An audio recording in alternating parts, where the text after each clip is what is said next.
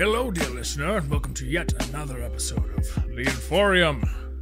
Joined by me and my friend Martin Bamey. What's up? Yeah, I'm sitting here listening to you do that voice. I was so distracted by the stupid voice that I didn't even know what to say next. Look, it's a stressful month. More for you than me. But there's a lot going on. Yeah, I think the stress will be rewarding in the end. That's true. Well, for me, I don't know why is your month stressful? I just have a lot going on. I set a bunch of goals for myself, like get 4 videos out, and I've been doing these little social media videos as well, so I have a goal for getting those out. Well, those are allegedly like rewarding stresses too. So they are. And I have a list of them, and when I achieve all of them, I will buy a power rack for my garage. That's the project for this month. What's a power rack? If you've ever been to a gym, you've probably seen like the places where people do squats, and it's like a big cage almost that the bar is inside. Oh, that. Yep. Didn't know. Yeah, it's like 4 pillars and they're all welded together. It's like a rectangle. Yeah. The muscle cage. Pretty much, yeah. It's going to be a lot safer to lift in than what I currently have, which is a bench press thing from Dick's Sporting Goods. That's just 2 poles and an adjustable bench, but you can take the catch pins for the bar out from the front side and flip them around to the back and use it for squatting. When I built this, and I didn't buy it, my friend Charles lent it to me, I looked at it and immediately thought, oh, okay, they built that so you could bench but also squat off the back. And then I looked at the like sales page for it recently. Nope, they do not mention squatting or using the back of it at all. So... And I kind of understand why, because I have been successfully squatting off the back of it easily, but there is no safety. Like, I can flip around the bench catch pins to the back too, but they're not, like, they don't come out enough. And even if they did, if they caught me, I would probably just topple the entire thing over because it isn't a stable thing. It's not a structure like a power rack is. So that's non-regulation muscle growth, Tom. That's true. I'm getting swole in an illegal way. Yeah, it's against. That's the not rules. true. I'm not on the roids. I'm on whey protein though. That's pretty. I don't know. It's a pretty gray market right there. Yeah, something like that. But you're moving in what, a week? It's sometime between the 15th and 20th. It depends on how some other people, like my landlord, time certain things so that I can officially pass off the keys. So there's no specific move-in date at your new place? I can do whenever after the 15th. Oh, okay. Interesting. Okay. Yeah. I don't have that many things. Well, that's cool. So I don't even really need to book the elevator. I'm paring down a lot. And should be pretty cool. Anyway, this Tuesday right now, this is the last full week of Colorado life that I have. By the time people are hearing this, I will be in the actual moving week. And you may be in... I may, in fact... Maybe in Minnesota? I may be in Minnesota by that time. It is hard to know, but I like the mystery. What a state. Hey, you get to move there as spring is starting, so that's actually kind of nice. Yeah, it's pretty good timing. I don't want to move in winter, anywhere, because that seems like a hassle. Let alone driving from Colorado through Nebraska and Iowa and Minnesota. None of those 4 want me to drive in winter. None of them do. Sounds terrible. So that would suck. See, this is why I do not live in Minnesota. Because I just don't want to experience that weather ever. Well, I mean, you don't have to drive 13 hours on a daily basis. The moving thing is just once. And I work from home in a city with the biggest skywalk thing possibly in the world. It's not going to be the worst thing I've ever experienced. You're not going to live in the skywalk. You No, could. But... there are more connections than usual. It'll be better than Iowa was. Oh, yeah. Yeah, that Skywalk system is huge. I mean, Iowa's is pretty dang big, too, but that one is, I think it's you said it was the biggest one in the world, right? I heard that recently. I didn't fact check it, I don't know, because I don't actually care if it's true or not. The point is it's big, and I believe that point is true. Sweet. Well, you're moving. I'm working on getting the investing video finished up in terms of scripting. This video is taking me a lot longer than most videos would, just because I have a lot of supplemental material that I'm releasing around it, including a personal finance tech tree that I've been building I think I mentioned this last week. I love games like Civilization that have tech trees where you have to research things and then move up into different eras and things like that. And I also realized it's actually kind of a perfect format for sort of visualizing the things that you should do on your personal finance journey. And I wanted to have that ready because one of the points in the investing video is on when to start investing. A lot of people just make it very simple and they say, start now, or you should have started yesterday. And the real answer is start when you're ready. And I wanted to be able to visualize very clearly, what does it mean to be ready to start investing? So I actually have it mostly done. I'm just adding detail to each little node on the tree. So there are extra resources people can go check out. But in the show notes, I'm going to put that in there. And I think that video should be out by the time this goes live, because this is going live next week, right? Yeah. Cool. So yeah, that's my big thing today. And because of that, I would like to get through this episode lickety split. So we're doing a classic format that we used to do all the time. 5 questions. Yeah, first one on the Inforium, though. So it's the the beginning first one on the of a Inforium. classic. That's true. 5 cult member questions. Don't put that in the title. Yeah, I'm going to keep the word cult out of our SEO for that. I don't know that I want those search results to happen. It could just be a thing where, it's just the inside joke on the podcast. And then when Google starts to transcribe podcasts automatically, then they'll know that this is a big cult. Yeah, but they can't know until we're big enough. Hey, look, we have really comfortable hooded robes. Yeah. So it's a benevolent cult. It's actually a friend of mine went to France a while ago for, I think it was Ubisoft was doing a promotion for, and this is hilarious to me, they're doing a promotion for Far Cry 5, which is set in Montana. So they flew out, my friends from the United States, to this area they had set up to sort of resemble the cult compound in the game from Montana in France. Makes sense. Which I think Ubisoft has got a lot of French connections, and I think some of their offices are maybe in France. It makes sense, yeah. But they actually had a session with a cult expert who said that the definition of a cult is actually a lot broader than people think, and there are benevolent cults and there are harmful cults, and the main difference is that the leader of the benevolent cults usually has checks and balances to keep them from completely seizing power. And when you look at cults from that definition, you can point out a lot of things that would fall under that conventional definition of cult. They're just, not harmful, and they're not convincing people to go to some island in Central America and drink Kool-Aid. All right, so we got a cult apologist Tom over here. All I'm saying is, look, there's checks and balances this here. Isn't so building if this up is to a cult, anything. It's fine, because I'm not your dad. Can't tell what you do. Anyway.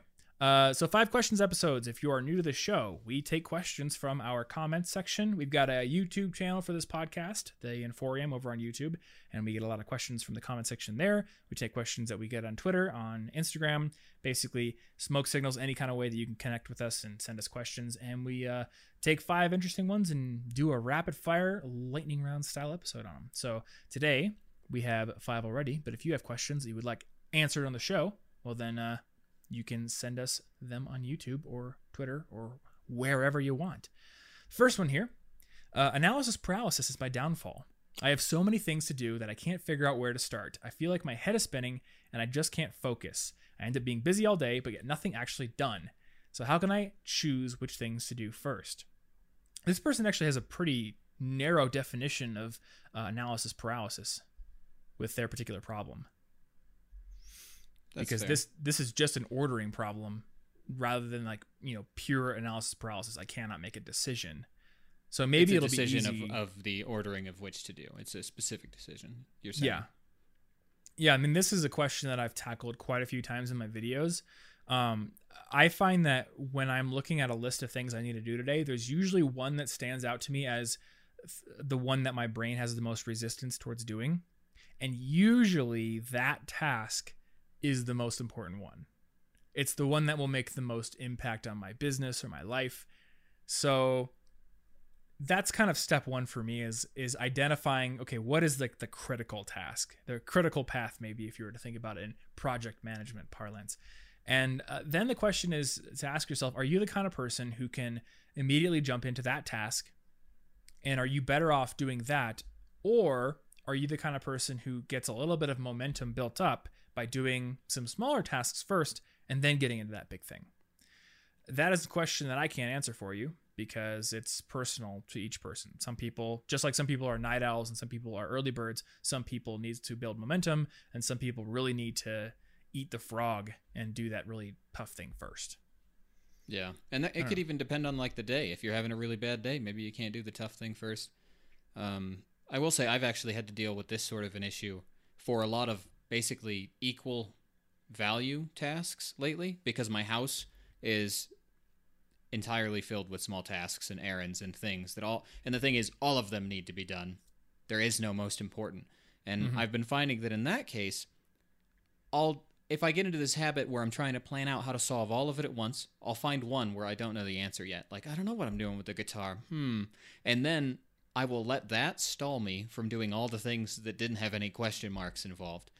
So if I can't tell which is most important, the answer is probably it doesn't matter. Literally just do any of them. Anything at all. Anything except nothing. And actually, ironically, that's the reason this question is the first question, because I couldn't decide which one to do first. And I was just like, oh, who cares? I'll just put this one there. Done. And now it's here, and it's working.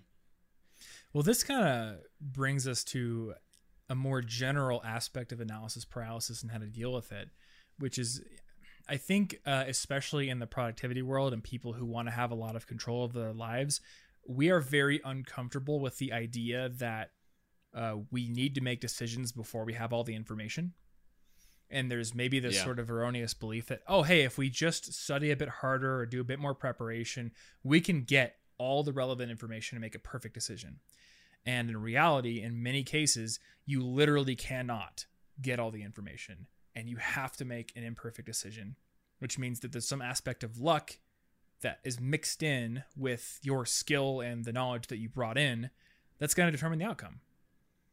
So you don't even know what that task holds yet until you've started it. You can't know.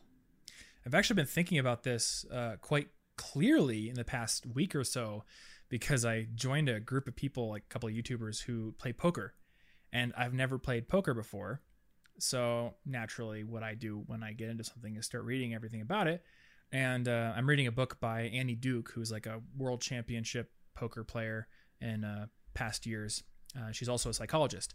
And she's kind of, the whole point of the book that she wrote called Thinking in Bets is everything we do is a bet, even if we don't really think about it explicitly. Like if I decide to take a job, or I guess in your case, if you are deciding to move to Minneapolis, even if you don't think about it, you are literally betting on one particular future being more pleasant to you than others, than staying here or to moving to any other state. You're making a bet on that. And when you explicitly recognize that you're making bets on things, then you become more comfortable with the fact that you're making decisions based on incomplete information. And I'm actually kind of realizing that learning to play poker and learning to get a little bit comfortable with literally putting money on the line in decisions where I can't possibly know everything is probably going to be helpful in other areas of my life. Because I am one of those people who really likes to have all the information if I can, and I get a little bit uncomfortable making decisions if I'm like, I don't know what's going to happen.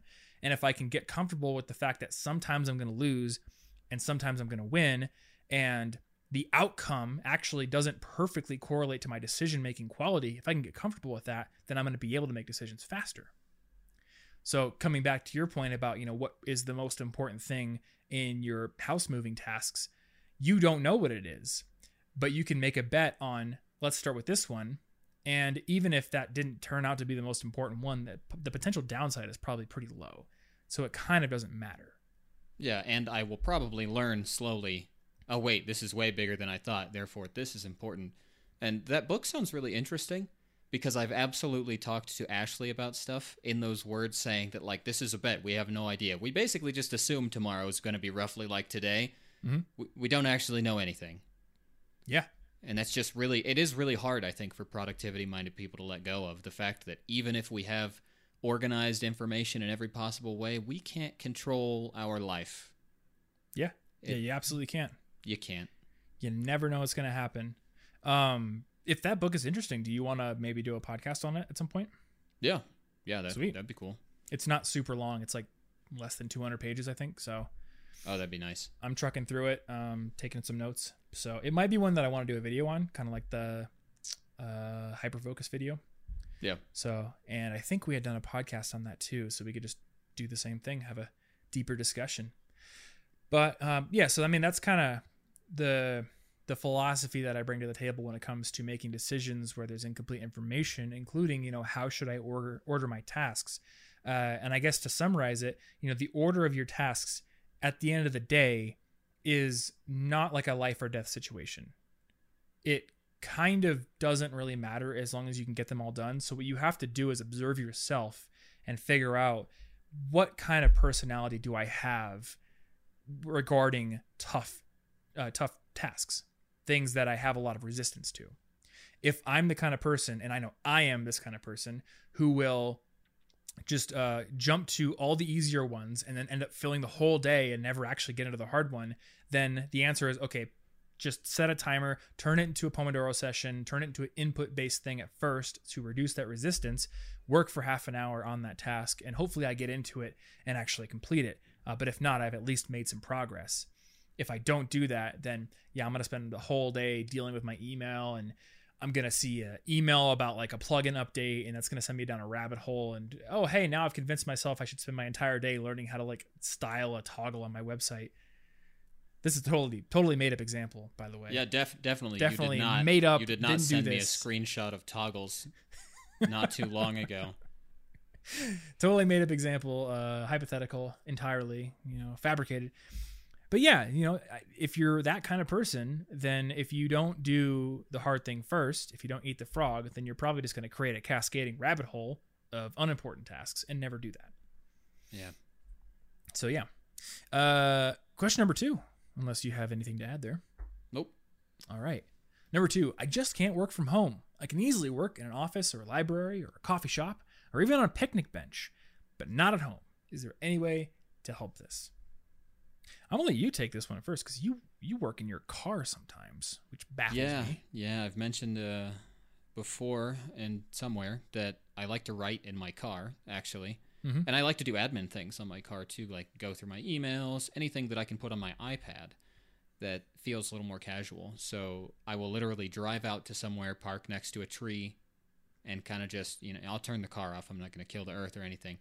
And then I'll just kind of put the iPad up on the steering wheel. I have it balanced so that it's like a monitor. I'll have a keyboard in my lap so I can type. I still have to reach up to touch the thing, but I actually enjoy that.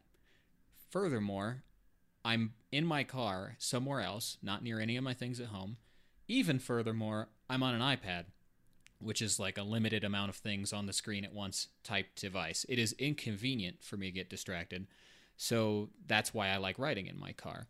In my old apartment, I loved to write and work and read on my balcony, and I assume I will continue that in the next one. I assume that this would also just work on a porch. If they're mentioning that a picnic bench works, like you could get the same, get a chair, just literally go sit outside. Yeah, right in the front of your house. And make yourself an outdoor thing. Maybe put up an umbrella for shade or something. Well, it seems like the common thread here for you choosing the iPad, using your car, getting away from your things is you're cutting out options that don't involve work. Absolutely. That's why home is terrible for me, because it's surrounding me with other chores and tasks and things. And that's, I think, probably a common issue. You could also have kids at home or other family at home, just the people in general. Mm-hmm. You got to isolate yourself from that somehow, and I usually do it by leaving. Yeah. I mean, same. I've run into a bit of a problem where there's a pretty darn good coffee shop near my new house, sort of near, because my new house is very suburby, but their Wi-Fi is not very good. So if I need to do any kind of work that needs internet research or anything, like it's just not going to happen there. Or it's going to happen very slowly. And, when the internet's super slow or something won't load, it's just not going to work. So I have had to teach myself to work at home on days when I'm not willing to drive like half an hour to go somewhere. And for me, it is like the same general concept where I want to create separation and reduce the options that aren't involved in the task I need to do. So we talked about this in our work from home episode, but if you can set up an area of your house that is for work, it's probably still not going to be as nice as going out to a coffee shop or a library, but it's going to be better than if you're like just trying to find a place that has all sorts of connotations around it, all sorts of contexts, and trying to force yourself to do the work in that place. So I don't know, set up a desk, set up something against a wall. If you have the luxury of building a home office, do that. But if you don't, put a table against a wall and have that be your desk area. Just create that separation, and that should hopefully help you get over the resistance that being at home causes. And I want to bring that up because a lot of people just do not have the option of leaving home right now. Yeah, and not everybody has a balcony. Not everybody even has a porch. I remember back in Ankeny, I had the 2 desks with the like shoji screen divider in the middle. You could make that pretty easily with like I don't know what to call it, but like one of those stands that you could put a curtain on it potentially. Just a cheap stand. You could like corner off part of the room. Mm-hmm. That way you don't see your TV with your games or your kitchen with the food and everything. It's really just kind of out of sight, out of mind when I do have to work at home. If I can see the other stuff, it'll ruin me. Yeah. Though the other thing is, at a certain point, you have to figure out like, okay, why is my environment causing me this much hesitation and paralysis? Is there another problem with my work? Sometimes you're in a program or you're in a job where you can't easily leave and you just got to get it done. That's why we talk about first the ways you can optimize your workspace. But with the degree of freedom you have, it's worth analyzing, why is one table here it's so awful to work at? Why do I need the perfect place to work? Because I remember when I was first building College Info Geek, I did not care where I did my work.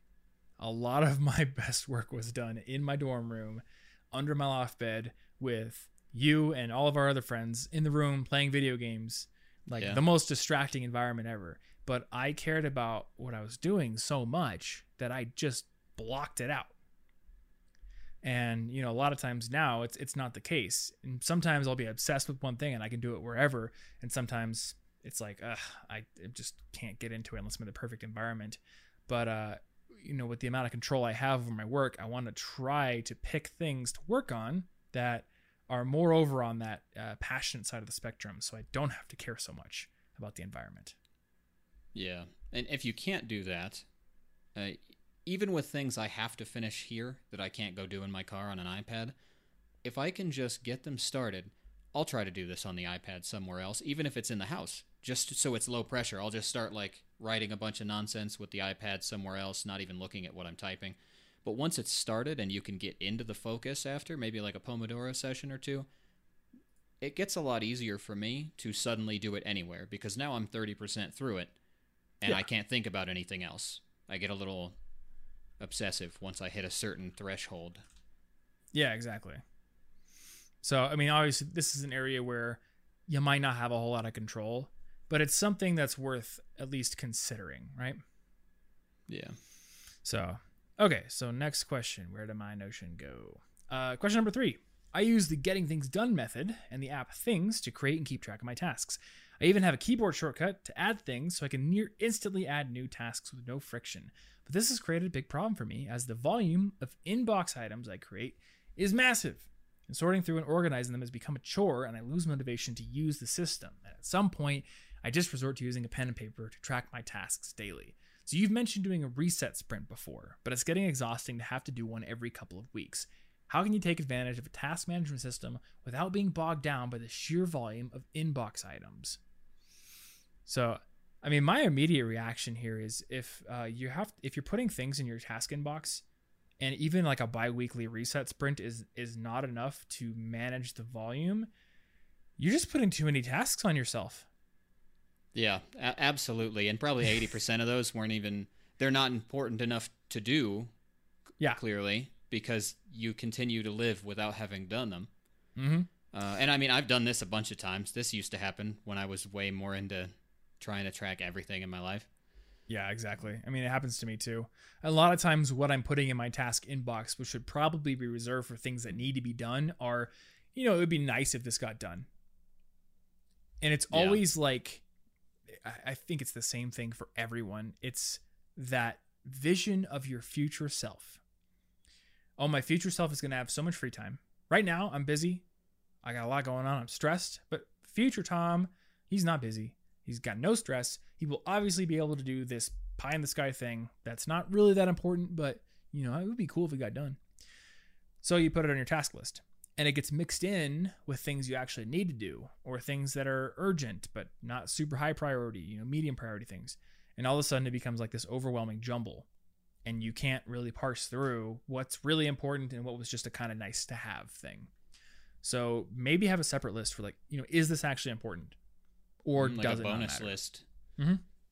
Yeah. Now, one little kind of hack that I've done with my Notion setup is, and I don't think I've actually put this in the Ultimate Tasks template yet, but I can do an update at some point with it. I have a view called Cold Tasks. And let me see if I can bring it up, actually. Cold Tasks, I'm trying to see what my actual filter criteria on it is. Here it is. Oh my gosh. Click the wrong button.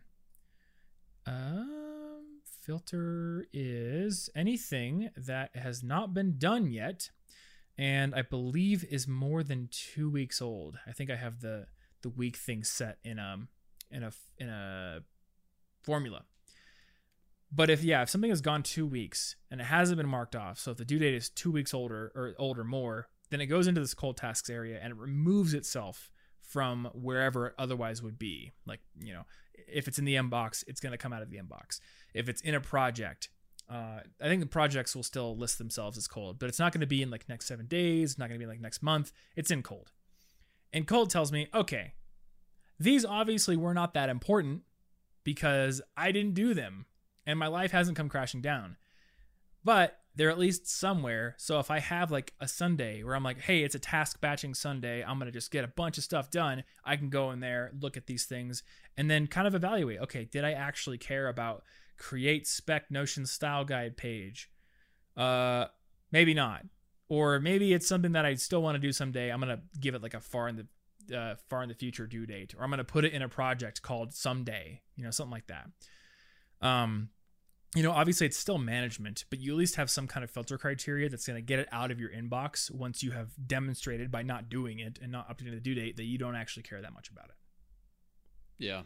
And I think with this, they mentioned using paper, which I actually do for my daily tasks for the explicit reason that stuff goes away. I never look at the old pages, just like I probably wouldn't look at the cold tasks list unless I specifically was like, wait, there was something.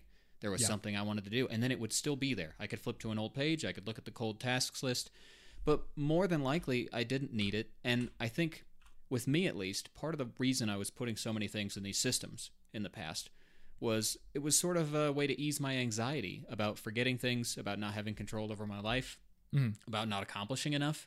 So I'll put the task in a list because that says, future Martin's not going to forget. And that takes some of the pressure off. I'm like, I've got it all under control. But like I mentioned earlier, even if you map every single thing out into a wonderful, beautiful system, you're going to procrastinate, you're going to forget things, and that's going to happen regardless. You can't control your life, even if you have the perfect system. So you don't need to put every single thing. I had a time where I was putting do laundry in my daily task list, and it was like, you know what? It turns out I remember to do laundry because I run out of clothes. Yeah. And then I remember to do the laundry. I didn't need a do it every 3 days formula or something. Some things you just do because you realize they're important. One thing that might help people take seriously the fact that your future self is likely to be just as stressed and busy as you are is keep a quick journal. At the end of the day, it doesn't have to be like, Dear Diary, today I went to Dairy Queen and I got a flurry. But just a quick couple of sentences about how busy you felt, how stressed you felt, and maybe what you did. And then keep that accessible.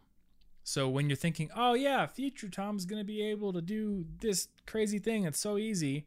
He's got all the free time in the world. Look back at the journal and you'll be able to see, oh yeah, consistently over the last 6 months, I've been busy all the time. And it's very unlikely that that's going to change. So maybe this is just something that I need to let go. Or, if for me, it needs to be, maybe this is something I need to delegate. Yeah. Not do Actually, myself. That's a really good thing. I forgot about my goal notebook, which gives me exactly that kind of data, too, specifically. I haven't been using it because I actually decided for these couple weeks, I don't have time for any sort of daily goal. I realized that the only important task couldn't be managed with checkboxes. But normally, that would be telling me, have I succeeded? Have I failed every single time I've tried to do this daily? If so, maybe it's not something I care about daily. Yeah. Or maybe it's something that is very good for you, but you just haven't built a system yet that keeps you accountable enough to do it. Yeah, maybe it's hard. Maybe I'm doing it the wrong time of day. Maybe I need to up the stakes. But if you get that data for your past self, you can actually get the real vision of what future you probably is. Yeah. And sometimes upping the stakes is really what you need to do. I'm at a point right now where I've been working all day, every day for quite a while. And I'm so into this project that I'm working on that when it comes time to lift, I don't want to do it. And there's a big part of my brain that's finish the project, take the next 2 weeks, just finish it out, who cares, and then you can get back to lifting. But I know that I am not going to be equally as efficient in 10 hours of work as I would be in 9 plus 1 hour of lifting. If I compress my time frame, I'm going to be better. So I have my coach, and he's got the workouts scheduled for me, and he expects me to get them done. That helps me get my butt into the garage and get them done. And I did this in the past too, with my book. I'm super glad that I wrote my book. The only reason I wrote it is because I had a 500 word per day goal in Habitica, which I've actually started using again. Nice. I only have a few little dailies in there, but I've been checking them off every day, and it's been kind of fun. So there's a part of me that kind of wants to just reset my character. I might do it. We'll see. I have some secret weapons and armor that I got for contributing to Habitica, and I hope that I don't lose those. But you might be able to reset just the experience without losing those. I'm not sure. Yeah, I'll look into it because at this point, I've had the character for so long that all that progress means nothing. So I should probably just start back at level 1 again. Yeah. But yeah, if you want to do it again, let's party up, bro. I definitely have the habit of putting too much stuff into that particular system because it starts to reward me with game armor. I only have 5 dailies, I think. I'm somewhat of a 100%er, and this is That's dangerous for me. I'd have to be very careful. That's fair. Hey, I can check off read, and I took my vitamin. Boom. Sometimes I forget to take my vitamin, even though it's gummy vitamin. I don't even know how it's possible. All right, question number 4. How can I start building credit? Much more succinct question there. Yeah. I tried to balance it as I was going through so that it wasn't 17 big questions in a row. Yeah, that's a good question. So I guess I have to put this up front. We live in America. I don't know if every other country in the world has the same credit building system that we have. So if I say something specific, then it may not apply to your country. But most developed economies still do handle the building of credit philosophically in a similar way. Prove that you can wisely use credit, and you typically will have more credit available to you. Also have more income or savings, or a higher income to debt ratio, and you'll have more credit accessible to you. So that being said, I guess that caveat out of the way, I'll talk about how we do it here in the United States, because I think a lot of it will transfer over. So here in the States, we have credit scores, and I forget the exact range that they go from. It's I think it's 4 something up to 850. And there's 3 credit reporting bureaus, and they all give you a different score, but they're usually pretty similar. And you can get a account on Credit Karma, and you can see your credit score for free. So I've been tracking this like it's a game score for probably 10 years. And I was always mad because you had a higher one than me, and I don't even know how. maybe more popular. student loans. Maybe they just like you better. Like Martin Bamies seems like a more credit-worthy name than Thomas Frank. Yeah, look at that guy. Look at that. Yeah, I don't know. Thomas Frank, that's 2 first names. He's already trying to confuse us. That's true. Yeah, Frank. Is it Frank Can't Thomas? trust him. Thomas Frank. Can't tell. But essentially, there are 2 types of credit that you can get that both help to build your credit as long as you use them wisely. Those are installment credit, which are things like student loans, car loans, mortgages, a thing where you take out a certain sum of money and you pay it back over time. And then there's revolving credit, which includes credit cards.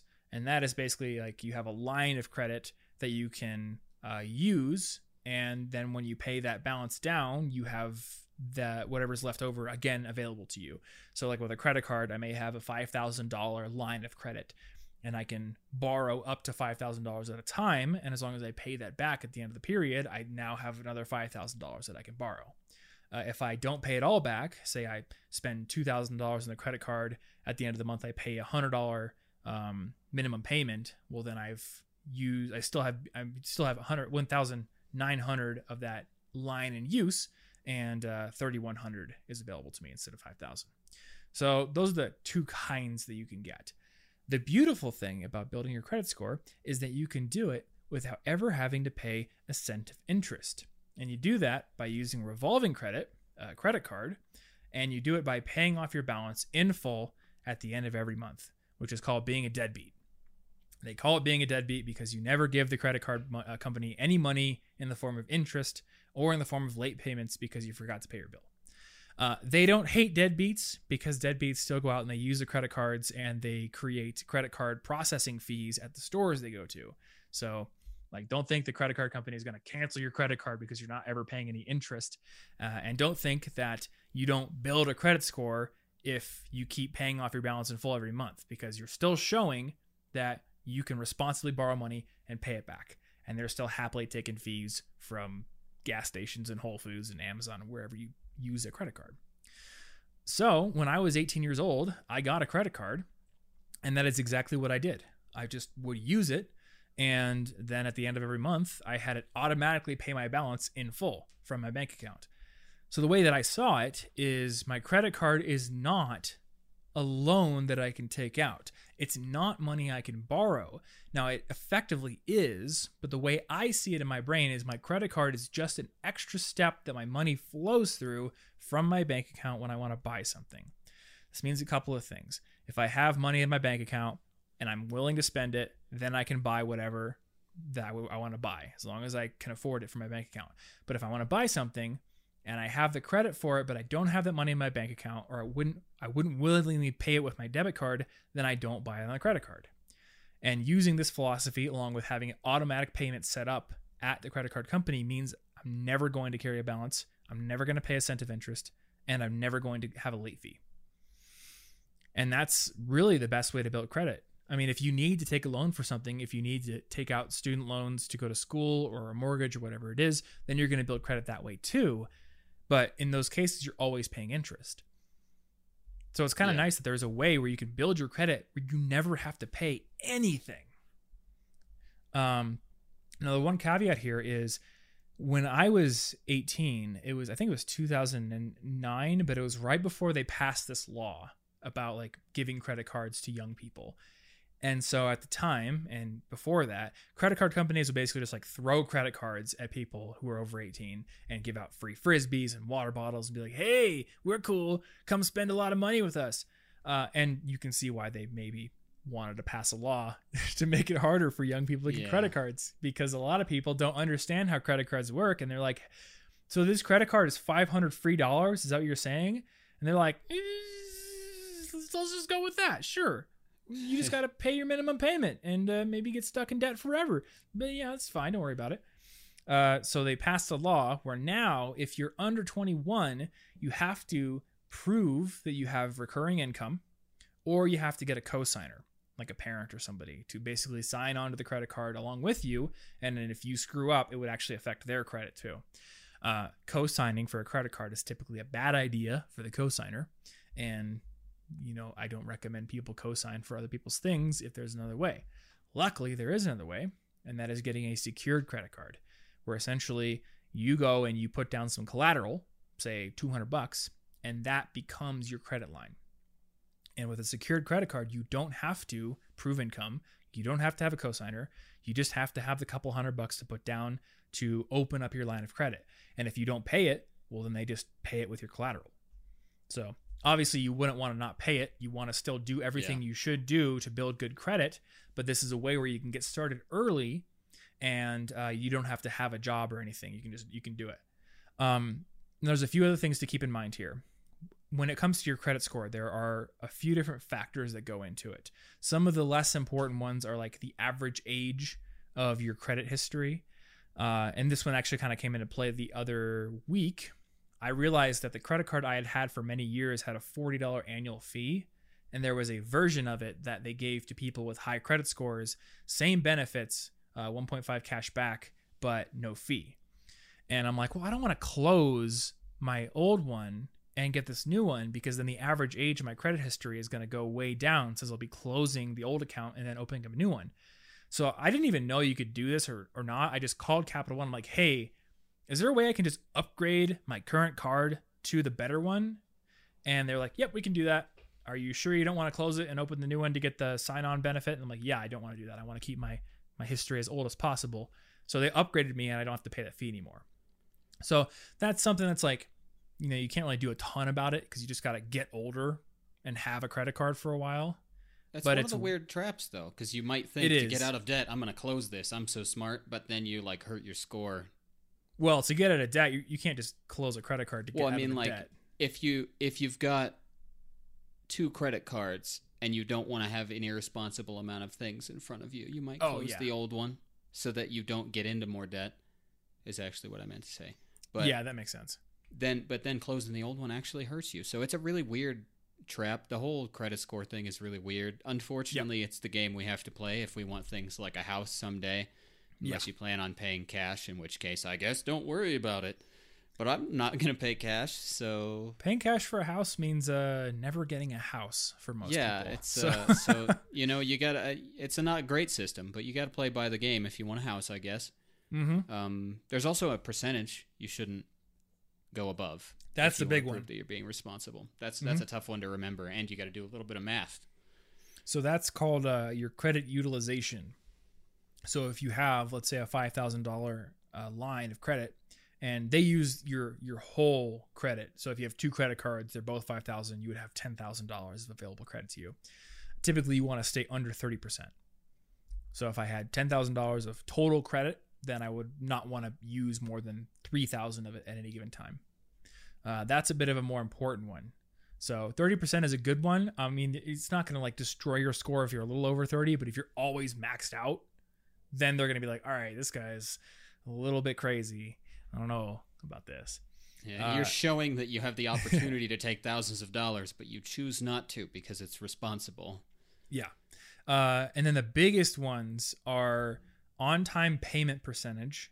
And even if you miss one payment, it can be a pretty big hit. So that is why I have both automatic payments set up, but I also actively keep an eye on my bank account balance, and I keep an eye on my credit card balance just to make sure nothing ever screws up. And I always have the money I need in my checking account. And I've never missed a payment because of that. So it's basically like I make sure to do it, or at least make sure that it was done. And then the automatic payment there is set up as a safety net. On-time percentage is a huge thing. And then another one is like, have you ever had a bankruptcy or something like that? That can be a big affecting factor. That stuff lasts for years. Try to avoid bankruptcies, but sometimes it just happens and you can't do anything about it. I think that only stays on your credit for, what is it, like, well, there's a certain number of years that I'm forgetting the number. I think it's 7 years, but I can't remember for 7 years for Chapter 11 bankruptcy or Chapter 7. There's 2 different kinds. 7 sounds right, and I don't know the difference between the two because I haven't done it, but I know people that have had to file bankruptcy, and 7 years sounds right. And it's like the same thing with late payments. That'll last for a while before they forgive you for it. It's hard to build trust and easy to blow it in 3 seconds. Yeah. So, I mean, hopefully you don't have to go bankrupt. Try to avoid that. But the main thing is just make sure that you are not using more than 30% of your credit too much. I mean, sometimes, if you're like, hey, I got a big purchase to make and it's going to take 60% of my credit line, go ahead and do it. But then go in and maybe make an extra payment in the middle of the month to get that balance down. Because the credit agencies are not checking your utilization every single day, but you don't know what day they're going to check it. So it can be useful. And actually, this doesn't matter for people who are being deadbeats, but if you pay your credit card, like say you have a balance, the interest on your balance is actually calculated and charged daily, not monthly. So if you have a balance, it makes more sense to pay your credit card twice a month, half the amount each time, than it does to wait until the end of the month and pay once. It's not a huge difference, but I guess on a huge balance, it could be a pretty big difference. But because they're charging that interest every day, if you pay it on both the 15th and the 30th, then when you pay on the 15th, you reduce your balance by that much more, and that much less interest is going to get charged over the next 15 days.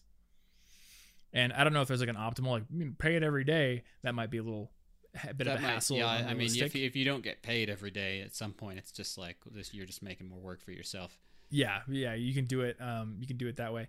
The other thing is if you're trying to rebuild your credit, like say you have a low score because maybe you missed a payment or something like that, and you're trying to build it back up. One thing that my friend Andrew mentioned when his wife had lower credit is they purposely didn't close certain credit cards, and they would put maybe just like one purchase, like maybe put Spotify on an old card, because that way every month she was getting 2 on-time payments for 2 cards instead of just one. And that helped bring that percentage back up more quickly. Yeah, and if you're really scared and you think you're irresponsible with it, you know you're going to give in, you could literally just put Spotify on it, schedule the automatic payment of the $12 or whatever it is, then cut that card up and forget you have a credit account other than checking to make sure it was paid. Just never do it again. You could. That would, if you're scared of credit, you can do that and start building your credit score in college, and then just let it go forever until eventually maybe you do look at something big like a house. That's true. That could be an like absolutely valid You don't have strategy. to get credit card benefits like the 1% back if you think that it's going to tempt you to lose more money than you would gain, which is very possible. That's what it's designed to do. Yeah, I mean, that's kind of like speaks to a bigger philosophy about self-control. Like some people need to realize, like, I don't have self-control in a certain area of my life. So finding ways to just remove the option to self-sabotage can be very useful. You know what's actually, I've never thought about this before. It's like, actually, it's, are you an in the moment self-controller, or do you need to self-control preemptively? Because either way, you're solving the problem. Yeah, it's kind of interesting. I'm thinking about, like, when I've talked about investing in the past, I usually say, like, you know, most financial advisors can't beat the market, so they don't justify their fees. But there's probably a certain class of client out there who can't really exercise self-control when their brother calls and they're like, hey dude, weed stocks are going up, you got to get in, man, or Bitcoin's going up, you got to get in, man. And like for those kind of people, having a financial advisor who, like, they're the one who sort of controls the investment decisions, that could be very useful. Some people, you know, they get really excited really quickly, and if there's another person who's like, well, let me hold on a second, let's talk about this before we do it, that actually could actually justify the fees over time. Yeah. It's just it's hard for people to say, like, I'm that person, and even harder for another person to be like, yeah, you're that person. So it's going to take some self-reflection to realize, like, is it worth it for me or not? Yeah. Anyway, next question. My biggest productivity struggle is the lack of priority and long-term goals that I have. I have hundreds of interests, but I become easily bored in them. For the most part, I'm pretty smart and I can get things pretty fast, but everything and nothing is attractive to me. How can I find direction that I need to find something I want to do long term? Martin, did you write this about me? You know what? I did not, but it looks like it's time to solve your problems, right? Quick. Just shoot from the hip. Man. How do you fix everything? This has been me forever. Like, I am interested in everything. Like, and Anna and I actually had a conversation about this in the car the other day. She was kind of saying, like, she understands that something can be cool to her, but she doesn't have to be the one who's good at it. She was saying she, like, follows an artist on Instagram who does clay sculpture, and she's like, that's really cool to me. And I'm totally happy letting that person be the person who does the clay sculpture and just never even touching it. I'm not like that. I get interested in something and my immediate thought is, I want to do that and become really good at it, and probably build a bunch of spreadsheets to calculate the optimum strategies for it. And that creates the 15 hamsters and one hamster ball syndrome that I've dealt with for many, many years. So the only way that I know to counteract this is to set up commitment devices that basically force me down one path for long enough to actually achieve something. Whether it's signing up for a big event in the future, or setting up a B-Minder thing that's going to charge me money if I don't do my daily habits, or getting a coach who sort of is that external person that can be the drill instructor and give me feedback, but also kind of make me do what I need to do. That's always what has helped me. Relying on just self-motivation. I'm going to stick to this one forever and not do any of the other ones. That has never worked for me. I can count on one hand the interests that I've actually stuck with under my own volition for a very, very long period of time. In fact, the only one I can really think of right now is, or I guess two, singing and guitar. Yeah, I was going to say guitar. Guitar and singing are the two that I will do, and I'll never put them aside. I'll always come back and do them. But even with those two, it's not like I'm practicing for 3 hours a day with each one. I've got a ton of things to do. And you might be like, well, YouTube videos and blogging. And no, every single one of those, I've always had some kind of commitment device to get me to do it. Yeah, and you'll phase in and out of being interested in it. You'll be like, oh God, this is too many videos and I have other things I'm interested in right now, but I got to make them anyway. Yeah. I mean, I'll be honest. I'm at right now, I am in a point where the idea of making videos is not stupidly attractive to me. There are other things that I'm very interested in, and I would love to spend all day on those. My commitment device is the company. You and Tony and Anna and Ashley and Ransom, we have a company that we have to support and stay sustainable. And the way we make money is by making videos. I would love to just take a few months to go write a book right now. See, I think we should still work out some way to do something that gives you that uninterrupted time. But yeah, the company's pretty beneficial. I would say that I enjoy having a job. Pretty cool. It's pretty nice. Cool. Yep.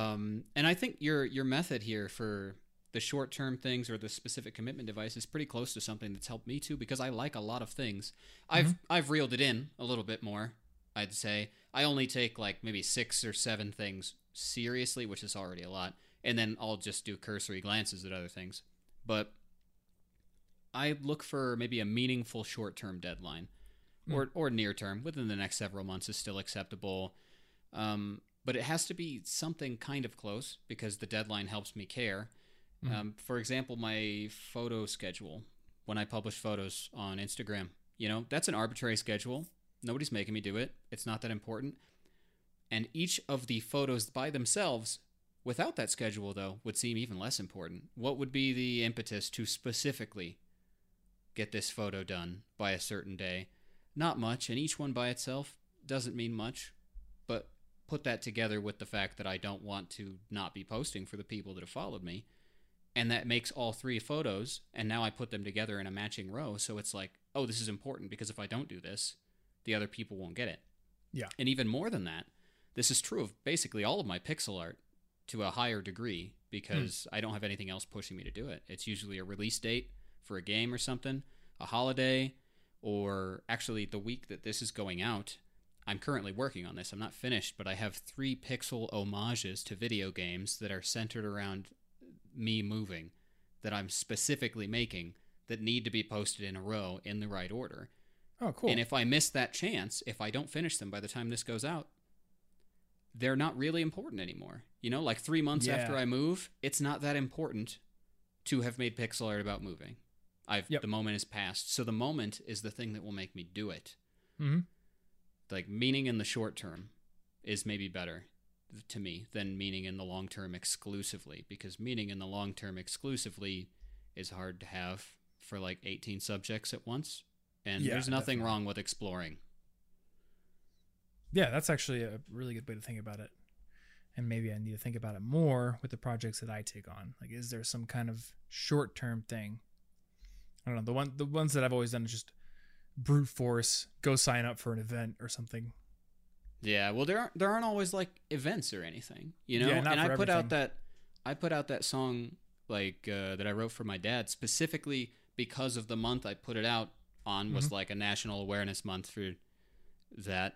And it was therefore meaningful within a deadline, because otherwise, why can't I make my moving pixel art whenever I want? Why can't I take the photo in 4 months, 5 months? Why today?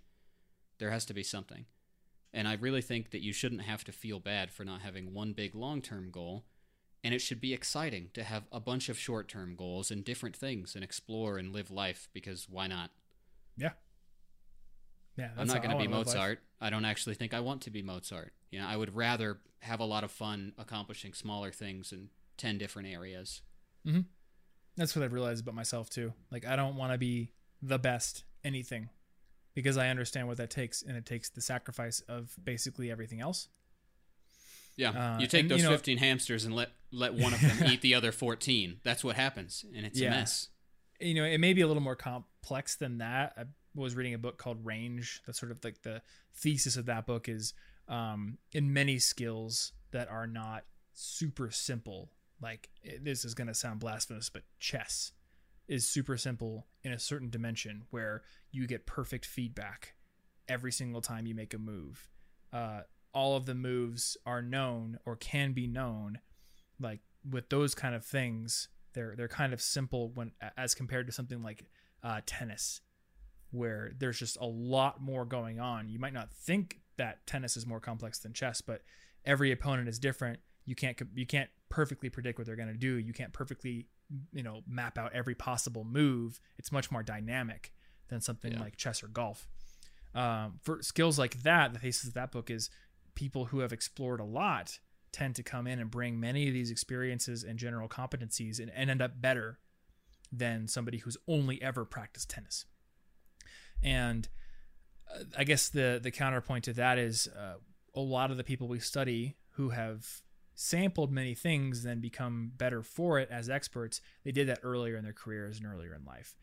And as you get further into your career, it kind of becomes evident that if you are going to be world class, there's a certain point where you must commit, and that is the thing you do. And that's just not me.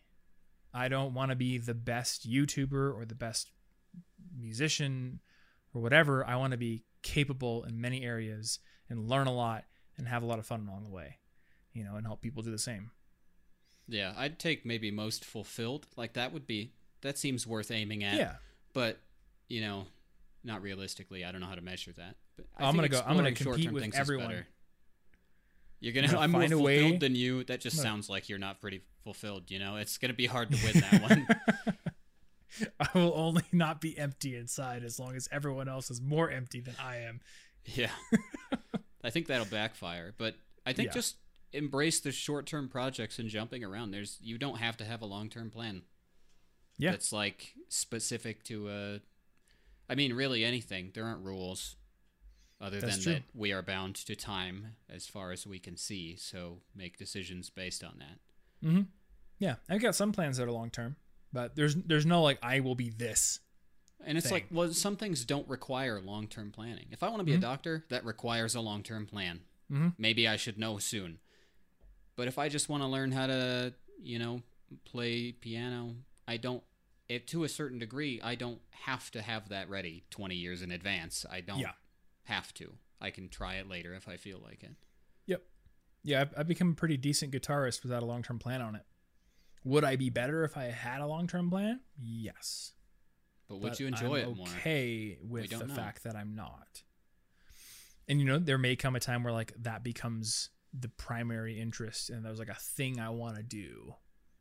And I develop better practice schedules because of it. But right now, the fact that I do it for fun and I do get better, that's good enough. So, I think that's our 5 questions. Boom. That's those. Cool. Well, yeah, now I can get back to finishing up my personal finance tech tree and money pipeline diagrams and cranking on this investing video. Just turning into a huge project. So part of that huge project is making it not a huge video. My first crack at it was an hour long, and I don't know if I want it to be an hour long. I feel like that's a few minutes above, maybe 58 minutes. Maybe, yeah. I was thinking 57 and a half would probably be like the most my audience would tolerate. So, I got to find 2.5 minutes to cut. It's going to be tough. Anyway, if you want to find the show notes for this episode, they're going to be over at theinforium.com/316. No, not 316, just 16. I always forget that we count our episodes from the beginning of CIG podcast, but we don't publicly count them that way. Theinforium.com/16 is where you'll find the show notes. We may have a link to, I'll have a link to the Personal Finance Tech Tree at the very least. So that'll be there. Investing video should be there. Check it out. If you are not subscribed to the show, theinforium.com is where you can go to get subscribed on Spotify, Google Podcasts, Apple Podcasts, Pocket Casts, Stitcher, wherever you listen to podcasts. You're going to find the show on that platform because that's how podcast platforms work these days. Unless you're on, like, I don't know, some offline podcast platform, then we're probably not there. I'll email you the MP3. There you go. Offline's not going to help with email. You're going to have to sneak in a thumb drive. No, you're right. With the MP3s. The email's on the internet. I'm so used to the internet now. Can we become of me? Can we put the podcast on like cassette tapes and sell them? We can geocache them. That's what we should do. Oh, there we go. Yeah, we'll put them in like geocache time capsule tins, like those hammered copper tins from like Tivana. There we go. That would actually be a pretty funny challenge if you had like a lost episode of the Inforium and people had to go geocache find it, and it's like a series of clues. That'd be all over the world. Every time I travel to a conference, I'm gonna bury a clue somewhere, and one day there will be a lost Inforium episode, and we'll see if anybody has the inclination. This is the only thing worth making a long-term plan about that we have to commit to right now. Actually, is I told Annie the other day, like, the best present she could probably give me is like some sort of wild goose chase clue hunt. So we'll see if I ever get one. I don't know. I made one for her the first birthday that she had when we were together. Yeah, I remember that. It was great. That was intricate.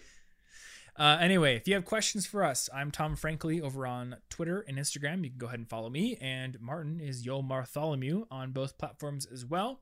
So follow us, send us your questions, or put them in the YouTube comments over on the YouTube channel for the Inforium. I'm not sure. Have we changed the link yet? I forgot about that, so I have no idea.